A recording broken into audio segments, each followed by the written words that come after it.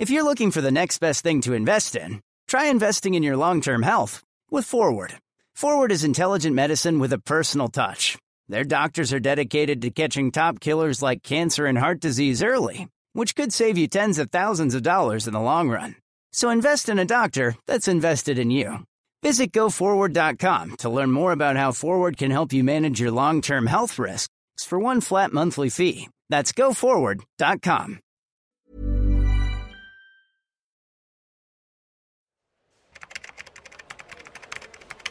It's no secret that writing can be lonely work, but does it really have to be?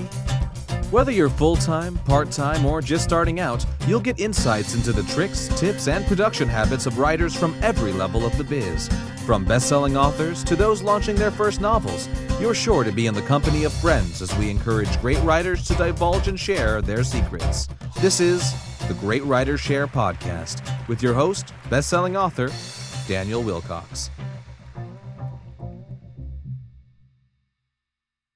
Hello and welcome to the Great Writers Share podcast with me, Daniel Wilcox, where every week I hijack an hour or so of time from some of the kindest and hardest working writers around today to join me on the show and discuss everything that makes them tick, roar and bounce.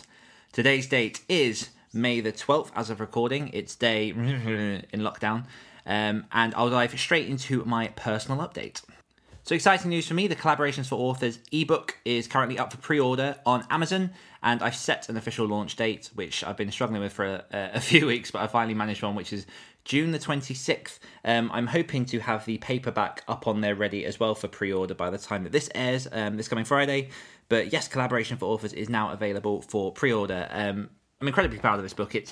It was one that kind of sprang out of nowhere. People who've been following the show know that I've not written any non-fiction before. This was something that has been in my mind for a while, something that I've wanted just to get out there. I've spent it's coming up to half a decade now in terms of collaborating with a number of different authors, doing different podcasts, books, everything in terms of collaboration. And I've dumped that into one handy bumper guide, which is about 50,000 words long. And the fantastic thing about that is I've also included a lot of excellent writing talent as well. So there are opinions and thoughts and case studies, including people like Michael Anderle and Craig Martell, including people like Nick Cole, including Jay Thorne and Zach Bohannon, and a load of other people in there. So if you want to get a really rounded look at what collaboration is, how you can get involved in collaboration, and generally just get started in collaboration itself, then check it out. Like I say, it's up on the Amazon store at the minute, or I'll put a link in the show notes for you now. And yeah, that was going live on Friday, the 26th of June. Also in exciting news this week, if you are looking to improve your writing and you are looking for someone who can teach you a little bit of craft, Mr. Jay Thorne, who is the wonderful man behind so many of our favourite podcasts, and one of the head honchos behind Molten Universe Media, is running a Supercharge Your Scenes course, which is a free 5-day writing course. And I'll give you a little bit of the blurb here. It says, an online author community event to make your scenes magnetic. It's running from June the 15th till June the 19th, and that's this year. And it's absolutely free. All you have to do is go over to the link that I'll throw in the show notes, and you can get involved. A little bit more info says, do you struggle to write exciting, engaging scenes or articles? Discover how to transform your writing skills and be able to measure your improvement in less than a week. During the 5-day challenge, Jay will post free lessons each day to walk you through a process of writing and revising compelling scenes, which will exponentially improve your novel or non-fiction book. And Jay's definitely a mastermind in terms of working around these. As a certified StoryGrid editor, Jay has a wealth of knowledge in this kind of arena. So if you're looking for some fantastic knowledge, if you want someone to hold your hand and guide you through some of this stuff, then 5 days, you can't really go wrong, and it's free. So just check that out. In horror news, I am still chipping away at my serial. I'm about halfway through book 1 of what will be the first episode of When Winter Comes. I found it interesting this week that I've seen a lot of news of people who are looking at turning to the serial as a way of producing books, and I'm trying to keep my eyes open to see if there's anything that can be pulled out of that data-wise to work out whether or not this is an avenue that a lot of people could pursue in terms of trying to write larger works and breaking them down into small chunks for their audience. So I'll keep you abreast of that knowledge, but yeah, just chipping away on mine, and I'll give you updates as when that gets released, which I'm aiming to go for June, sometime in June, as well as the collaboration book, because I'm going to try and do everything at once as I normally do. So yeah, keep an eye out for that. Today's guest is the incredible Mag Diamond, who is the award-winning writer of the memoir Bowing to Elephants, and she is someone who is a testament to the fact that no matter where you are at your point in life, you can write your book, you can do whatever it is you want to do, and you can make things happen. Mag started writing this book when she was in her 70s, and she released it at the end of 2019 to a slew of awards and critical acclaim, and it's done wonderful things. And I've read a little bit of the book myself so far, and it's beautifully written. It's really interesting, so I definitely recommend checking it out.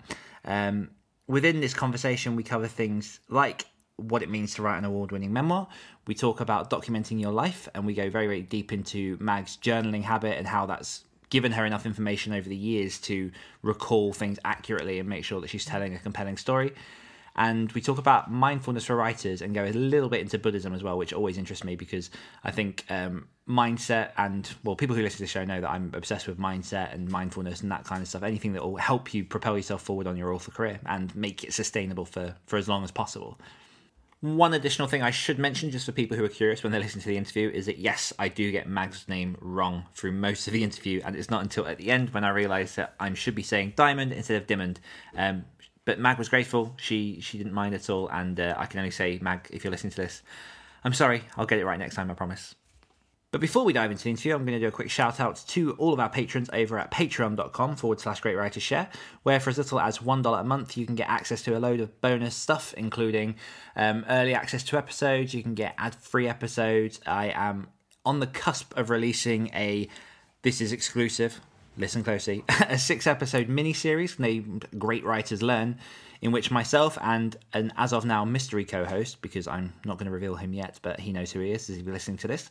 I've informed all of the patrons so far over on the Slack group, and news would make its way over to the main Patreon page, and particularly for new patron Yanni Jade, who came over and joined this week. So thanks for your pledge, Yanni. It means so much to have the support of all you guys.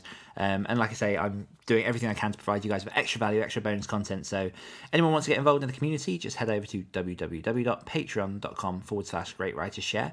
And soon there will be a 6-episode mini-series of extra bonus content from myself and a mystery author. Exciting times. But without any further ado, let's dive into the interview with the one and the only Mag Diamond. Enjoy.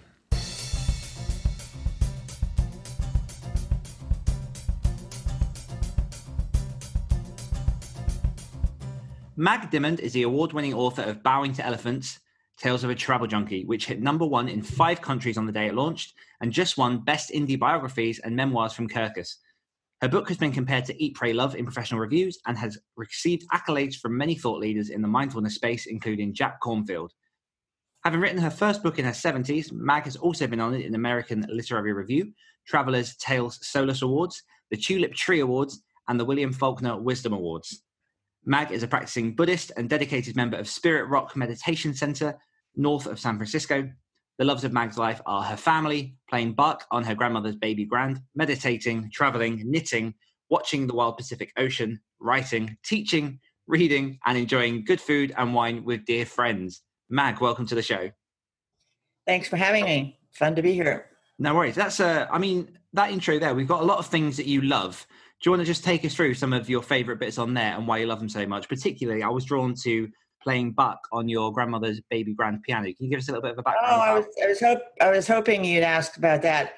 My grandmother's baby grand was probably the single most important thing I have in my life as a possession. I learned to play the piano because of my grandmother, and she inspired me, and I started lessons at about 7 years old. I wanted to be like her a great deal, and that was one of the ways I wanted to be like her. So eventually she gave me the baby grand when she stopped. She lived to be quite old, and she gave me the baby grand when she no longer was playing it. And so I had it in my life then, and I've had it ever since. So it's a sort of symbol of a great part of my life when I was close to this woman who looked after me and inspired by her and so on. And I love classical music.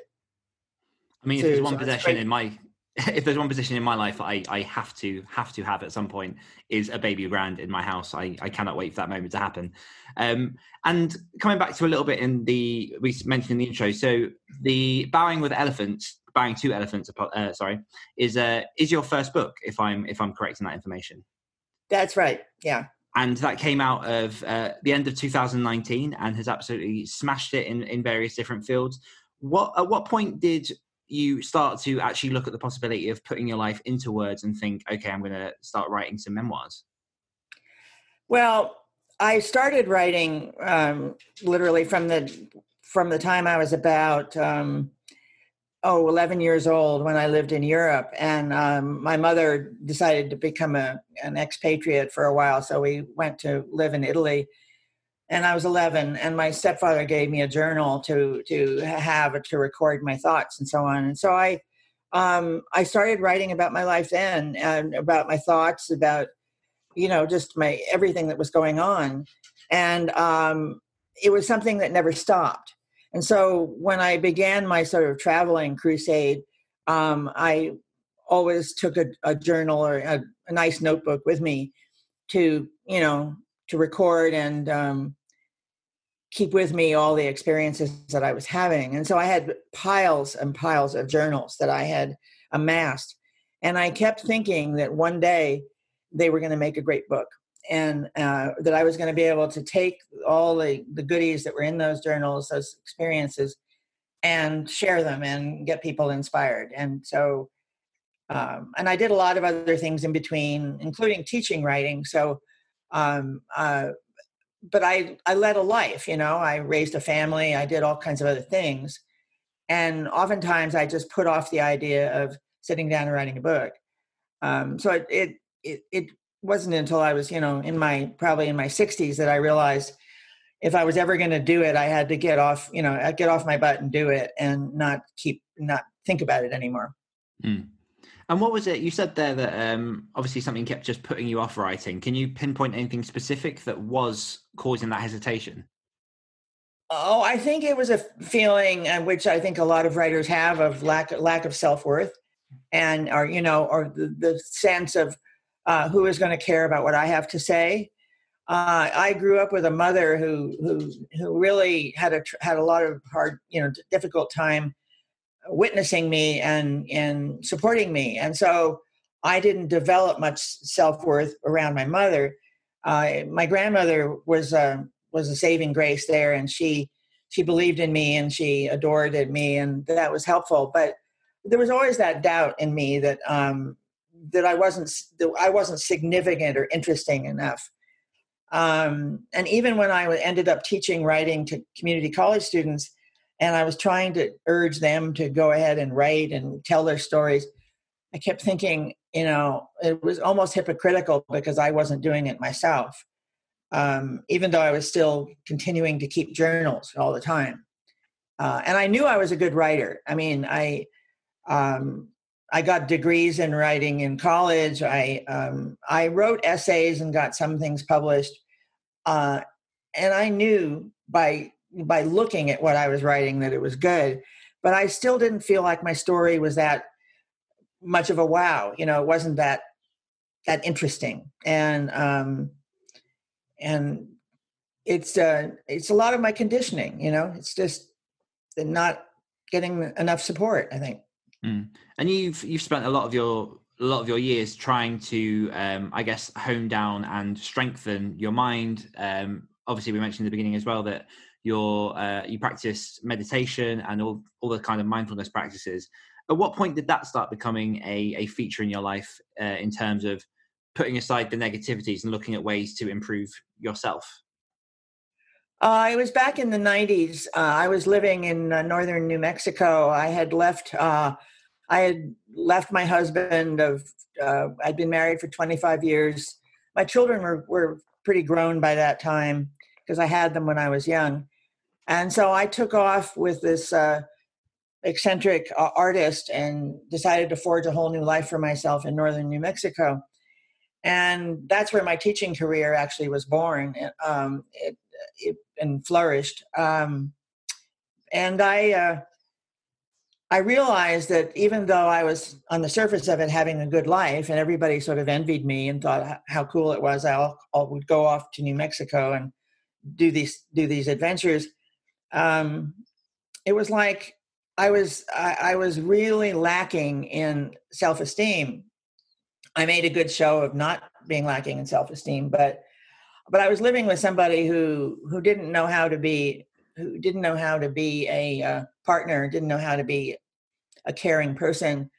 And I was really hurting. I was really, really hurting and inside. And I went to a person for body work, and she started to talk to me about meditation. And I thought to myself, well, I don't know if I can do that, but something in what she said got me to consider. And so I went to a group one night, and there was all these people sitting around in this lovely little room, and they're all on the cushions, and everybody's very peaceful and calm. And as soon as I sat down and became part of this little group, I realized I had found this spot for myself where I could be at peace and where I could let go of some of the darkness. And that was the beginning of it. So that was in the 90s, early 90s. Mm. And it is so fundamentally important. I mean, obviously this interview is about you. My journey, the last sort of, I don't know, 5-10, probably about 5 years or so, I've definitely started looking down the path of meditation. I practice it on and off. A lot of the reason I started this podcast is to look at the mindfulness and the, I guess my words are blanking, ironically, being a writer, but the mental aspects of trying to strengthen yourself and find that positivity. And it's something that particularly for writers, I feel like it's quite difficult, or it depends how you manage it, because obviously some writers can find catharsis in the writing.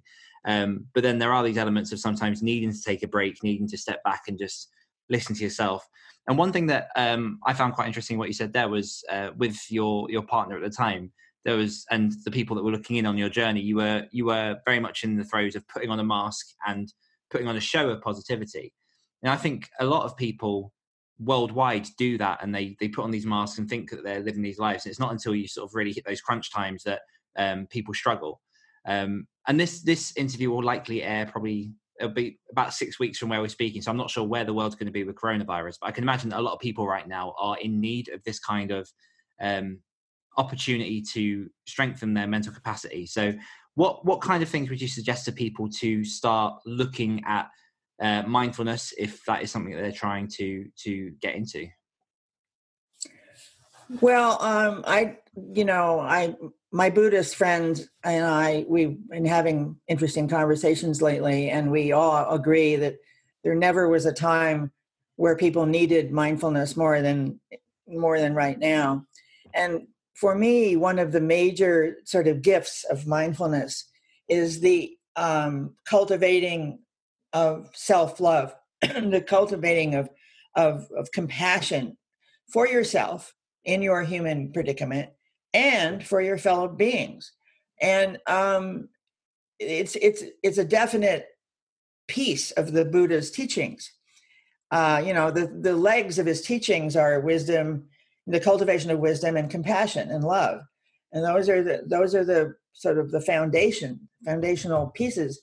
And when I started practicing, I realized that I felt this non-love. I mean, I felt this absence of love in myself, but then I also saw that I was able to cultivate it by concentrating on certain kinds of phrases, by staying calm, by slowing down.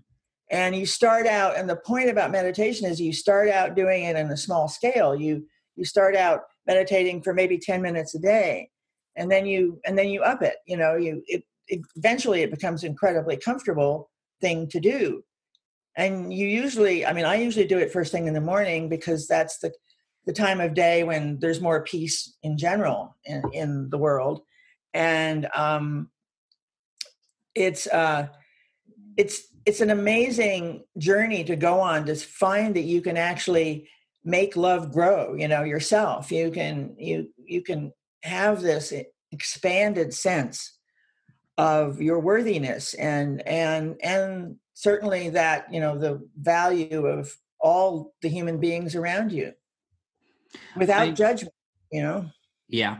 I'm going to be deliberately antagonistic here, because I wholeheartedly believe in the stuff that you're saying. But I know that there'll be people listening who, because I was similar going back a few years, where you talk about things like obviously love and compassion, and they seem like very, very wishy-washy things to say, to put on. Obviously things like journaling, a lot of people, particularly in the Western world, will see that as an 8-year-old girl sat just scribbling on some pages. All of these things do have really, really practical applications, and particularly with writers can help with, like you've done yourself, you've honed your art of writing over the years. Obviously, I'm assuming that journaling has helped with that as well. But what would you say to the people out there who are completely skeptical and just don't understand these concepts at all? How do you bring people over that barrier?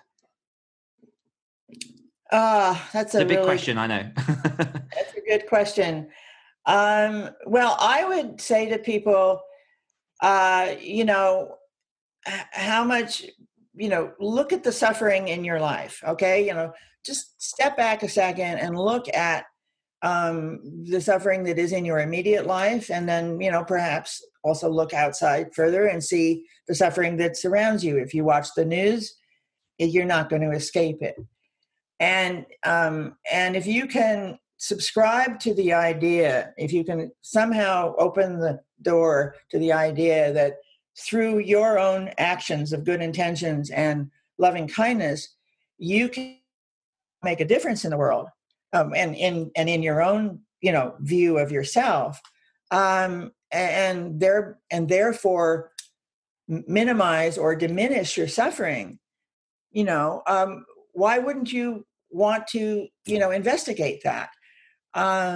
It does sound, I can see how it sounds to people like it's a little bit sort of woo-woo, as we sometimes say here in America, when you're trying to denigrate the people who are doing new age therapies and whatnot. But, the Buddhist teachings go back 2,500 years, and people have been practicing this stuff for all this time since the day of the Buddha. So in other words, there's something of value in this. That's the point. There's wisdom in this. And it really does have to do, and most people I know that came to Buddhism because of suffering, because of serious suffering of some kind in their experience. And they tried it out. They tried these practices in a very modest way. And then they saw that they felt differently when they opened up their heart to their fellow human beings and to themselves. And when they, allowed themselves to feel emotion that was positive. I mean, I don't know if I'm really doing the answer for the people who are the skeptics, but this is sort of what I imagine I would say to somebody who would look at me and say, why should I try it? Or why should I believe that it's valuable? No, I appreciate it. It is a big question to throw at you, definitely. I realize that. But I just personally, I know that from my own experience, I remember there a time where I was the cynic and nothing that anyone could say would have made me cross that path. And it wasn't until I reached my own form of suffering and I realized I had to try and find a way to manage it, that I started looking into this stuff. And that's when I cottoned onto this stuff and saw it more for the truth of how the practice is, as opposed to sometimes how it can be put across to you in, I don't know, TV or books or other things. Sometimes, sadly, sometimes you have to experience the suffering to see the other side of it. What are the things you have to come to terms with that and no matter where you live in the world, it's a challenge. But one of the key pieces of Buddha wisdom is that everything is impermanent, that nothing lasts, and that people who try to make things last and try to hold on to things inevitably invite pain and suffering on themselves because it doesn't succeed. So the idea that you live in a world where nothing is forever, that everything is always transforming itself into something else, that creates a little bit of, for some people that might create a little bit of anxiety. But it is, if you witness the world around you, you see that it's absolutely true. That relationships you have end, that people that you love die, animals you love die, or, that your trees outside wither away and lose their leaves in the winter and so on. And all these things are changing all the time. And that all you really have to fall back on is your own sense of understanding of this and acceptance of it. And it doesn't mean life has to be grim if you accept that, but it's a little training in a way, and you eventually do find yourself at ease with that idea that nothing lasts. And it makes the losses that you encounter as you go forward, they're still sad. I mean, they're still going to hurt you inside, but they're not going to wreck you, and they're not going to destroy you. You're going to see that life is this amazing sort of mosaic of experiences, and you can't have the light without the dark. That's another way I like to look at it. That you have to accept the dark aspects of our existence and society's problems and all the rest of it. There's just so many things that are distressing, but if we can see it in the larger picture and know that everything is always transforming, then it makes it easier. And then you don't try to go grab things and make things happen that won't ever happen. If you're looking for the next best thing to invest in, try investing in your long-term health with Forward. Forward is intelligent medicine with a personal touch. Their doctors are dedicated to catching top killers like cancer and heart disease early, which could save you tens of thousands of dollars in the long run. So invest in a doctor that's invested in you. Visit GoForward.com to learn more about how Forward can help you manage your long-term health risks for one flat monthly fee. That's GoForward.com. What does your journaling habit look like? How do you approach journaling?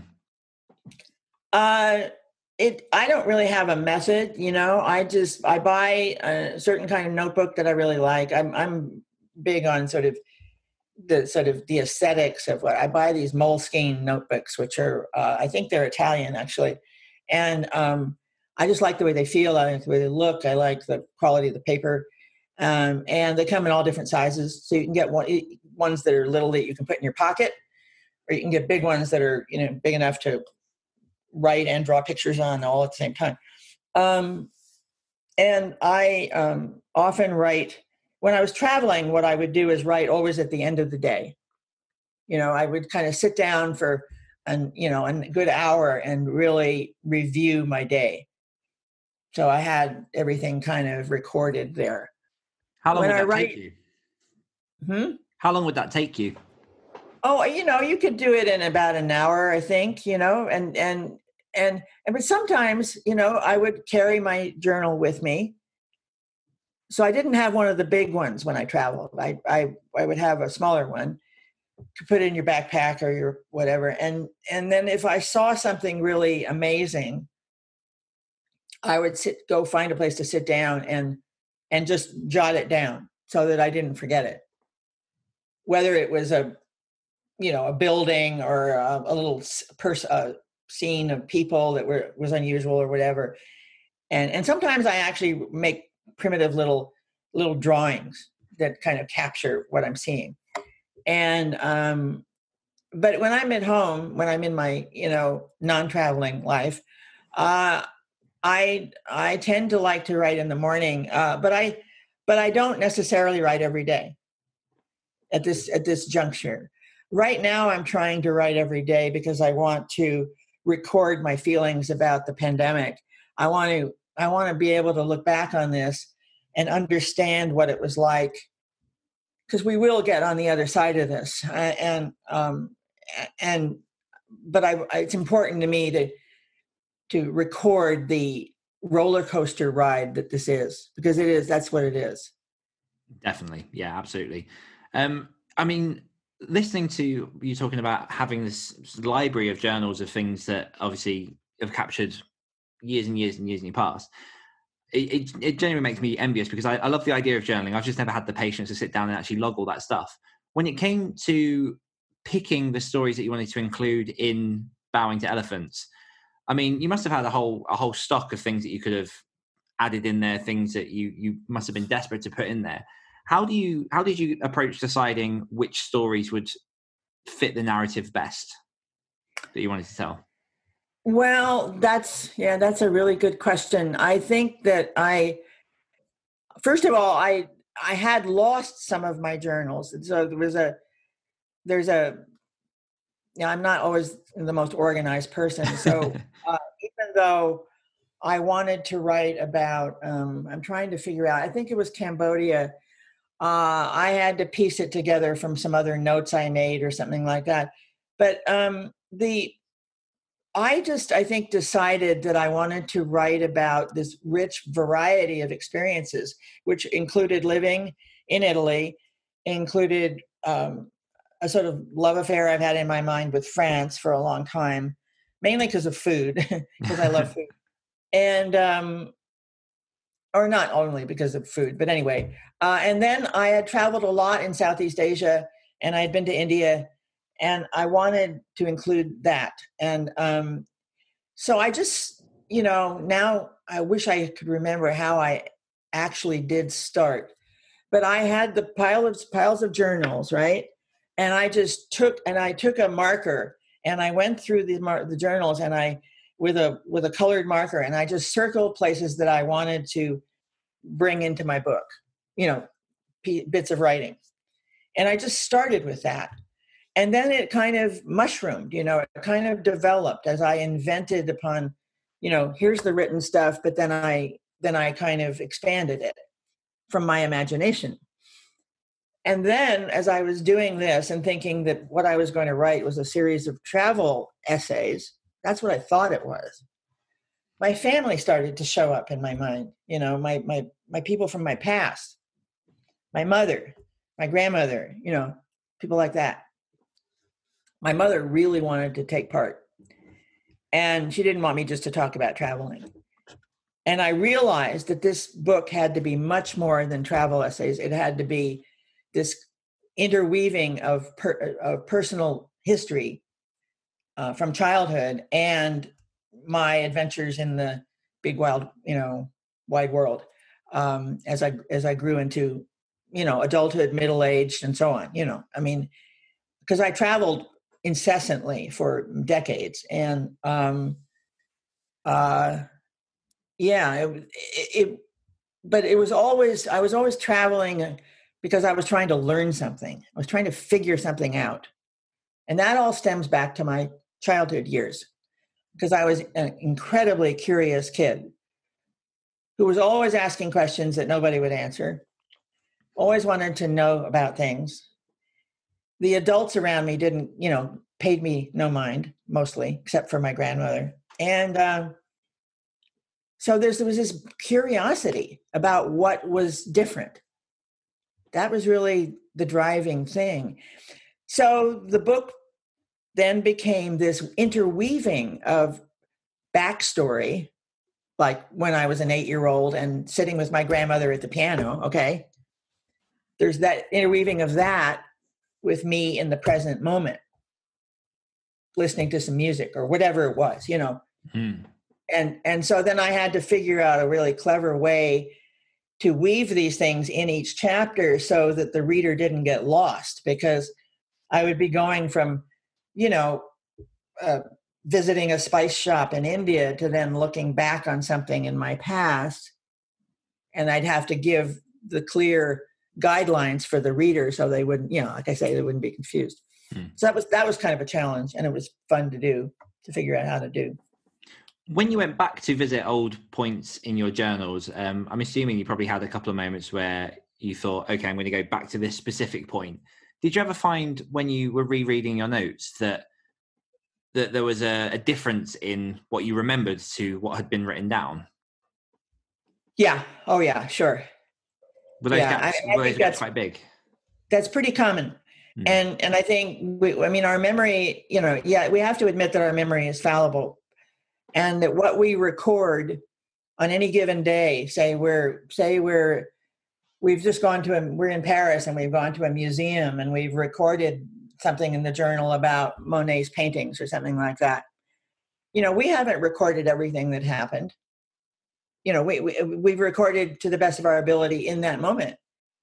And then when you go back from another time, to bring that into being as a part of your narrative, you're going to have to add to it.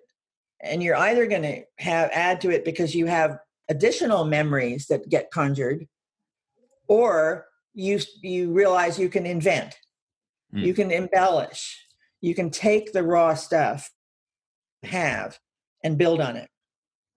So that's how some of this is, in a sense, it's fiction. There's a little fictionalizing that's going on because nobody can remember everything that happened 20 years ago or 10 years ago or whatever it was. I can't remember what happened yesterday, to be honest.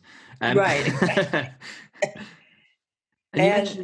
So you have to give yourself that freedom to do that. Yeah. And that was, I love that part of the project when I was doing the book. And you mentioned a bit earlier as well that originally you set off to write a series of travel essays, and at some point it became apparent that wasn't the story that wanted to be told. I'm always fascinated by people's writing process, and particularly people that end up submitting to the Muse and just following on that process. So how far into the process of, okay, I'm going to write a travel essay, how long was it before you suddenly went, okay, no, all right, I'm going to go down this path of what is essentially unknown into trying to shape whatever this wants to be? Right. It was fairly early on that it happened. I joined a group. I had the great fortune to join a group of writers. This was run by a person who was a personal friend and a fellow teacher in northern New Mexico, in Taos, New Mexico. And he and his wife did this group called Right to the Finish. And they would gather these writers that wanted to finish a book project together, and we do this all remotely because some of the people live in the United States, some of the people live in Europe, they live all around. So it's conducted in a variety of clever ways that don't involve people actually being together. But there's a lot of interaction, and there's a lot of feedback you get from other writers about what you're writing. So it's just like this wonderful 14-person writing group, and it goes on for 9 months. It's like a great experience. And so that helped me also see what I needed to do, because I felt that what I was writing in the beginning had a flatness to it. And I couldn't imagine people being excited about picking up the essays where all I talked about was churches and restaurants and beggar children and this and that. And so I was helped by people that responded to my writing. And that's what we did all for each other, And I'd say I maybe was a couple of months into the project when I realized it was going to become a much bigger, broader piece of work. How long was the project in the works before you got it into a position where it was publishable? Well, I worked with this particular group for 2 different sessions. So I actually worked with them for 18 months total. And at the end of 18 months, I had a completed manuscript. I also was facing my 70th birthday, which was kind of what I had promised myself.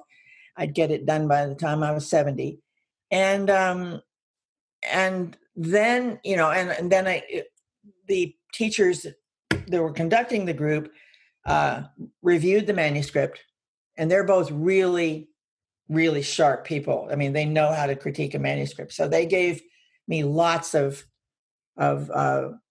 good information and response and encouragement. And then I went on into an editing process on my own. This was after, taking the class and so on. And I know that was probably another year or something. And then I had somebody else review it. I had another writer in San Francisco review it for me. And that wasn't as positive an experience as I wished for, but it was still a good experience to just get different people's take on it.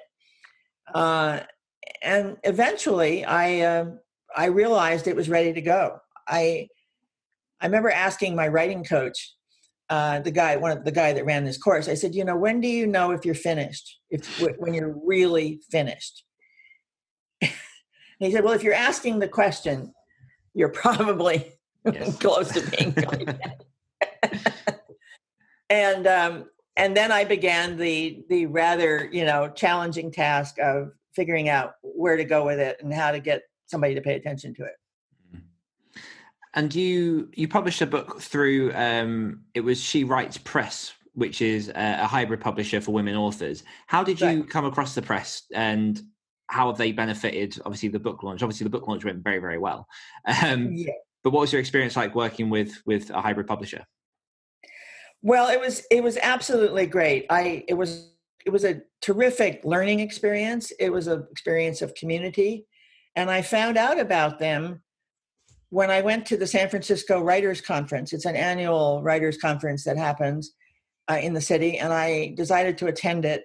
And I was at a panel discussion about independent presses.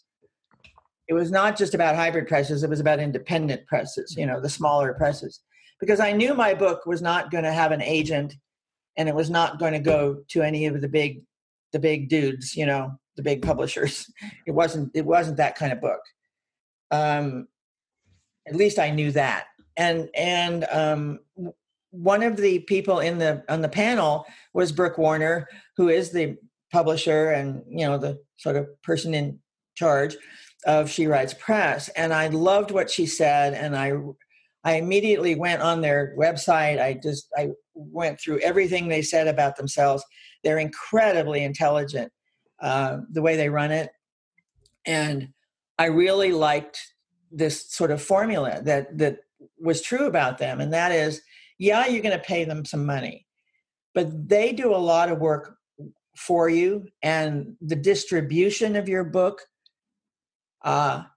gets taken care of. The publicity part does not, but the distribution was just a huge headache for writers if they self-publish.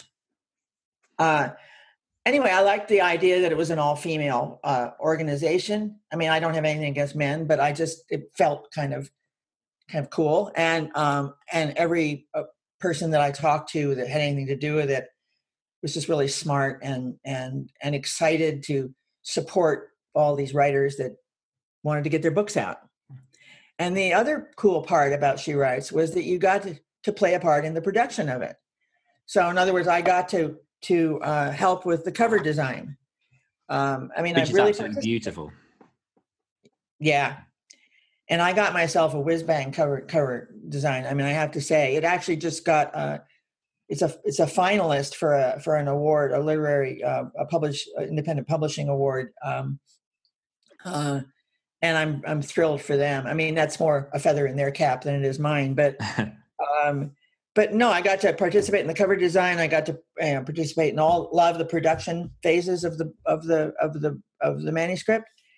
I had a project manager who I was in constant contact with, so I was really kind of, taken care of. But they listened to my ideas, and they listened to my thoughts, and so you get taken seriously, and it's kind of cool. And since you mentioned, go on. No, go on. It's all right. Well, I was going to say, since obviously you mentioned, the Word Awards, and you've been put forward for a ton of them with this book. How have you reacted to how the book has been received by the people that have read it? Because obviously it's done fantastic in terms of hitting number one straight away, being compared to Eat, Pray, Love. Obviously, that's massive praise because that's a huge book. And everything else that's come along with it. How have you reacted to all of that success?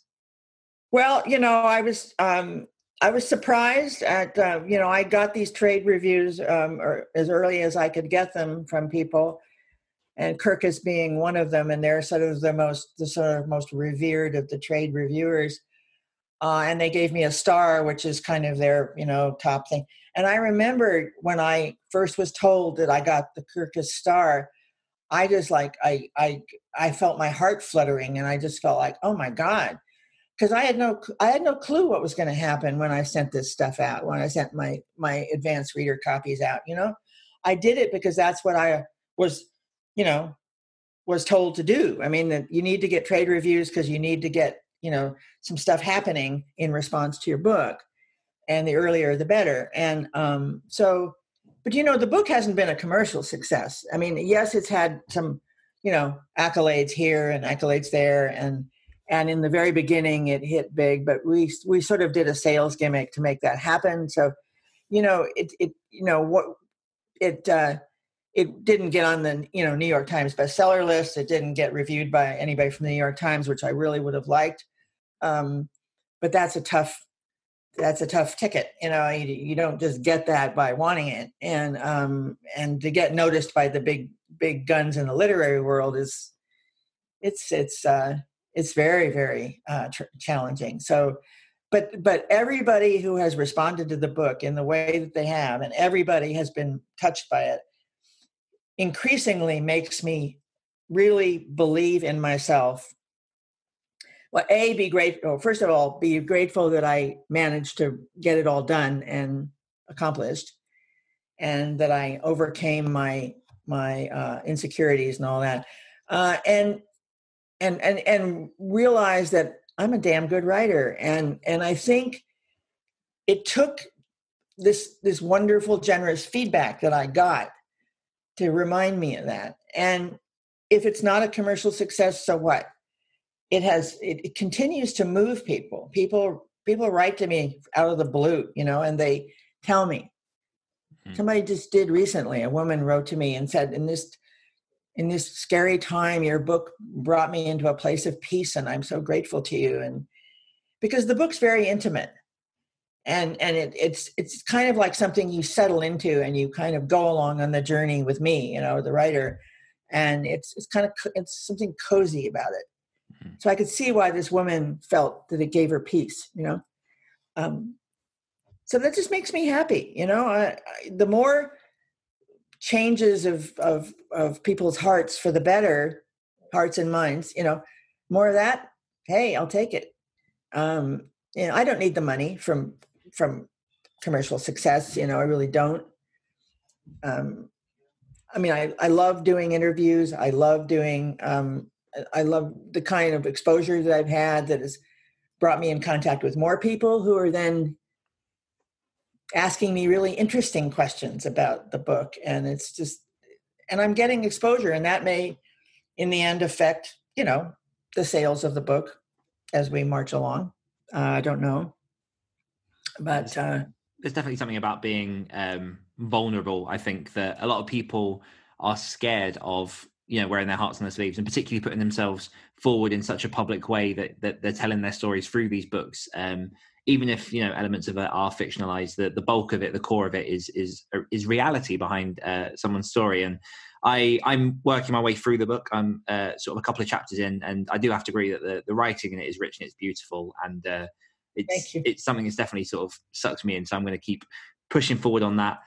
We are coming up to time, but I do have one big question for you before we go into our quick fire round, which I ask all of my guests, which is, why do you, Mag Diamond, write? Mag Diamond, apologies. Why do you write? I write because I want people to listen to me. because, well, this is, it may sound sort of irreverent or whatever, but I didn't get listened to as a child. I tried, but I didn't get listened to.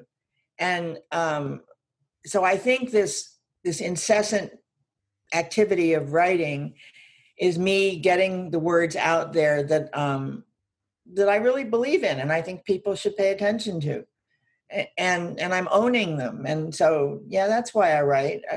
I believe I'm worth listening to. Beautiful. Okay, are you ready for the quick fire round? I've got 10 questions. I'm going to throw at you as quickly as possible.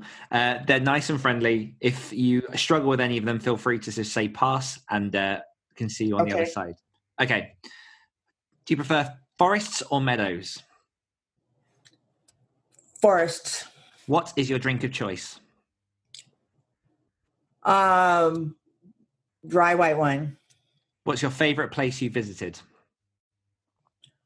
It's a tall order. Oh my God. Kenya. What's one place you've not been to but you wish to go? I want to go to Tibet. What book are you currently reading? War and Peace, if you can believe it. Do you prefer cheese or chocolate?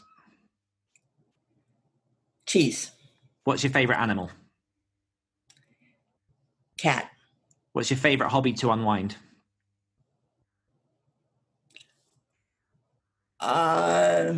Knitting. What's your favourite Christmas present you've ever received? Oh, a traditional teddy bear. What's your favourite song? Oh, Imagine by John Lennon. Beautiful choice. That's 10 questions. How was that? Not hard at all.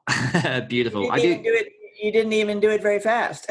No, I gave you time to think. To be fair, sometimes I have had people on there that have really struggled with some of those, and you really have to like bail them out. But no, you handled that perfectly. I do have one more question, which is, where can my listeners find out everything about yourself and all that you're working on? All right. Well, I have a website, and it's magdiamond.com. That's MAGDIMOND.com. On that website is everything to know about me, the book. It's my blog. I'm rather successful blogger. And quotes from people about the book. Also events that I'm involved in, like readings or podcasts and all that sort of thing. All that stuff's in there at magdiamond.com. Yeah. Perfect. And we wait until the end of the interview to realize that I've pronounced your name wrong the entire time. So I apologize for that. Okay. Mag Diamond. Right. But no, I just want to say from myself, thank you very much for coming on the show. I appreciate it. The book, like I say, I'm working my way through it, is fantastically written. And I want to thank you for obviously sharing your life experiences in such a beautiful way. So thank you. It's been a pleasure.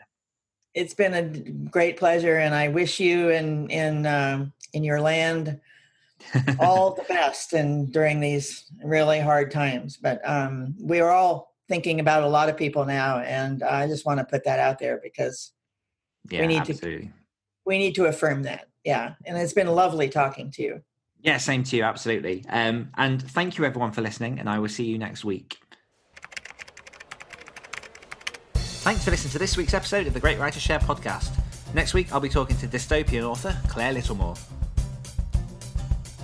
Don't forget you can get early access to every episode of the Great Writers Share podcast and the chance to ask upcoming guests any of your questions just by becoming a patron of the show. All you need to do is visit www.patreon.com/greatwritershare and support the show for as little as $1 a month. One more time, that's www.patreon.com/greatwritershare. Until next time.